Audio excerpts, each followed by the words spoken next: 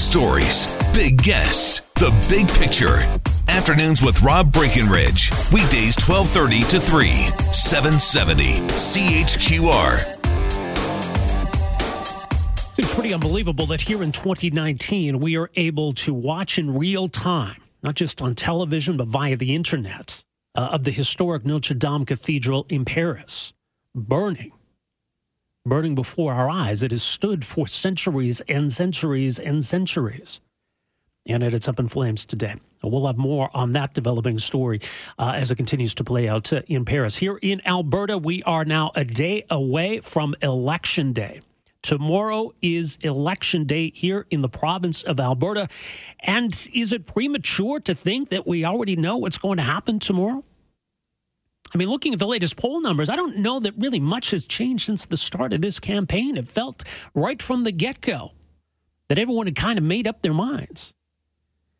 And maybe what we'd see was, in some respects, a replay of the last election, with the NDP able to garner somewhere in the neighborhood of 40% of the vote, but being outnumbered by votes for right-of-center parties. This time around, though, the big difference is that the UCP exists, and it's not the Wildrose and the PCs fighting over those votes. So in a weird way, Rachel Notley and the NDP could even do better than they did last time and still lose tomorrow. And it appears as though things are headed that way.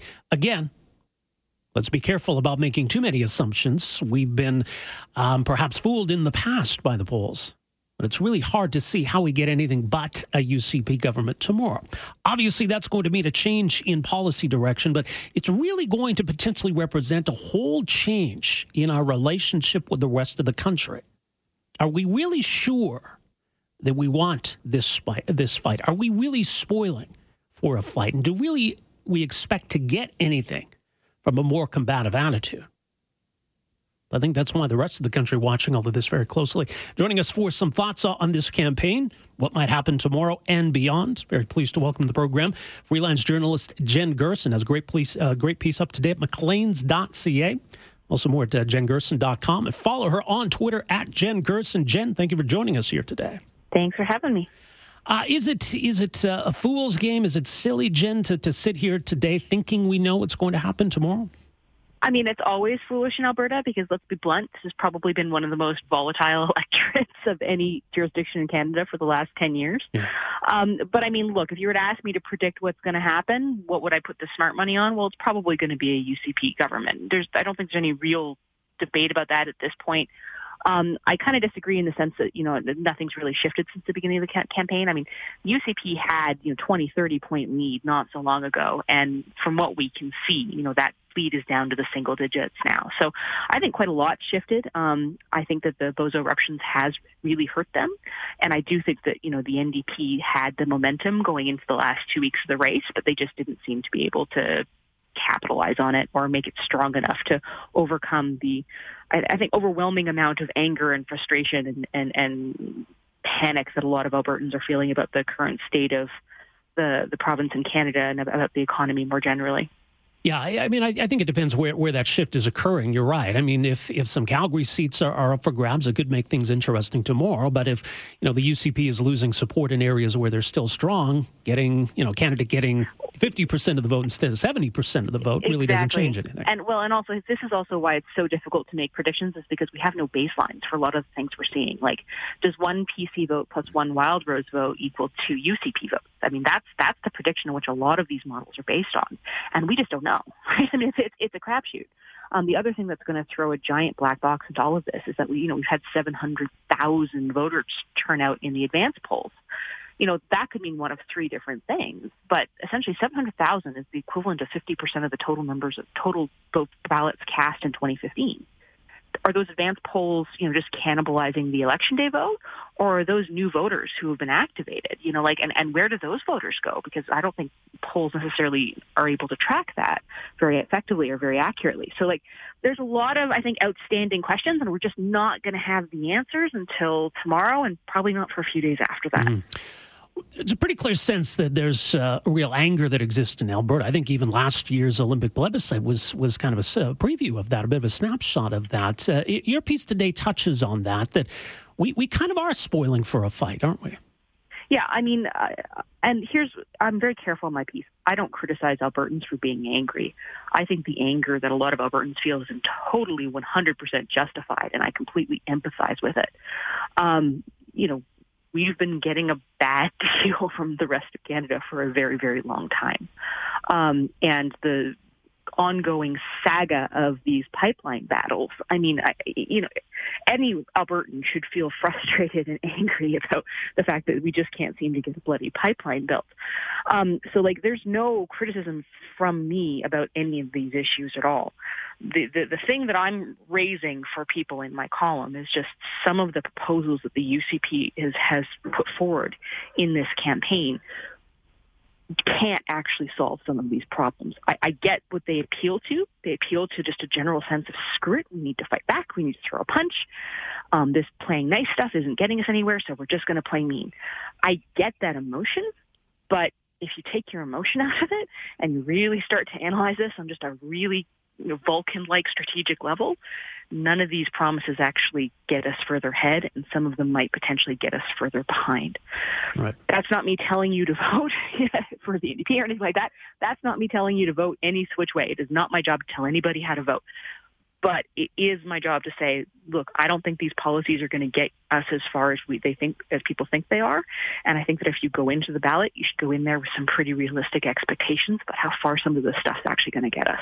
Well, I think you raised some good points. And in fact, as I was reading your piece today, it resonated with me at a number of levels, because I think just in terms of what Alberta needs, in terms of economic policy that might be good for Alberta, I think the UCP has a lot of interesting ideas and could perhaps make a real difference in getting our economy back on track. But how much of the go to war with Ottawa, go to war with BC, go to war with whoever else, what is that going to get us? And I'm a little more leery about some of that. But let me put this to you, Jim, because I think it's an interesting question. You kind of get into it in your piece.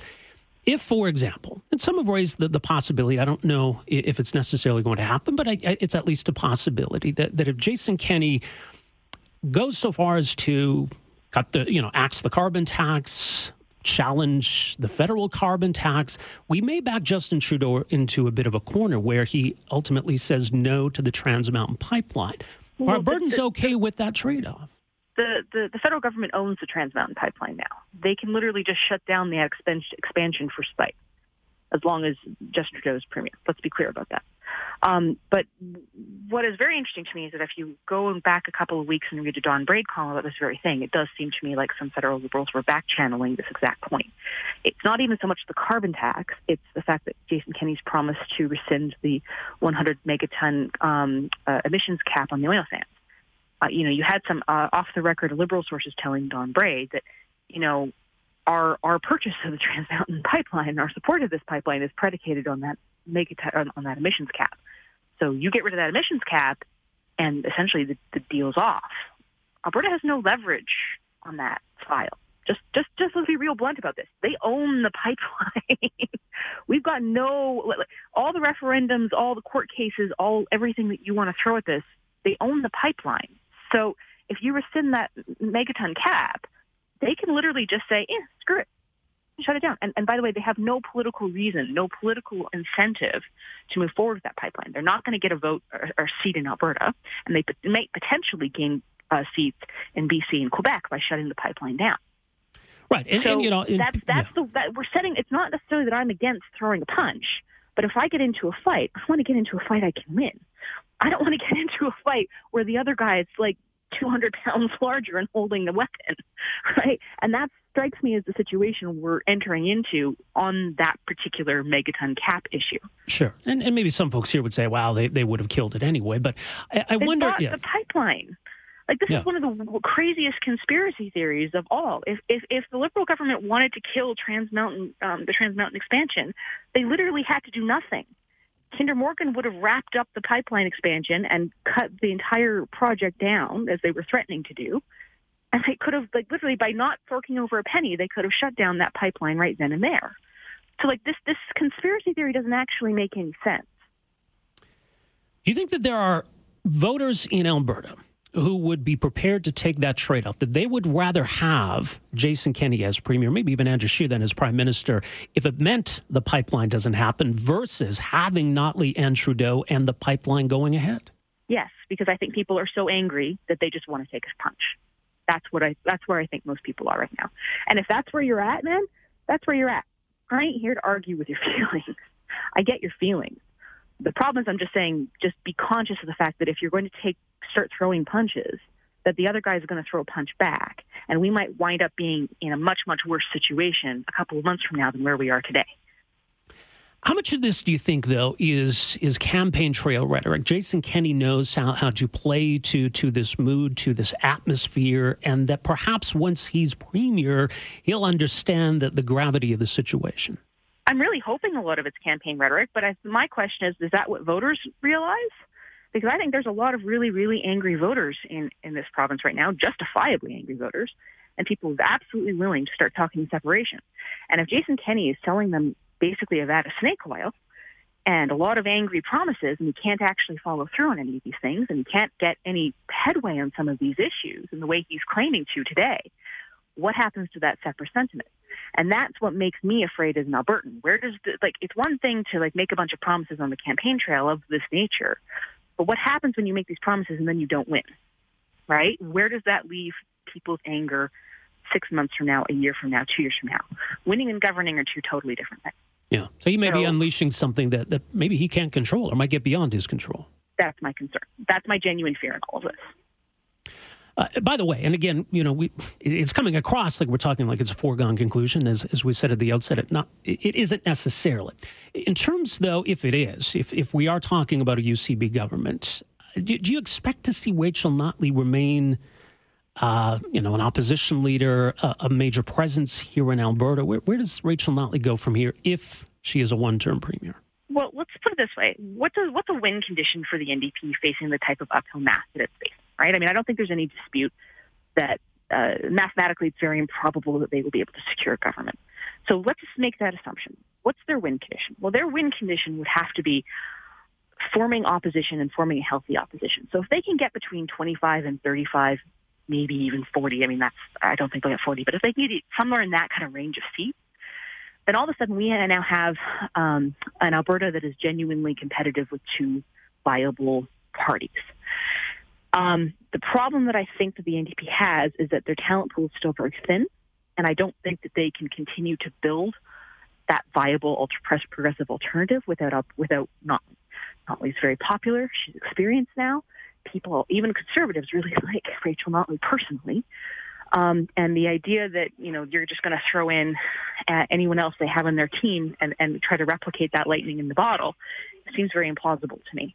So I think that if she's really committed to building up the NDP as a viable alternative to the UCP, she kind of has to stay on. It's just a question of whether or not she's tired, right? As anybody would be. Yeah, no kidding.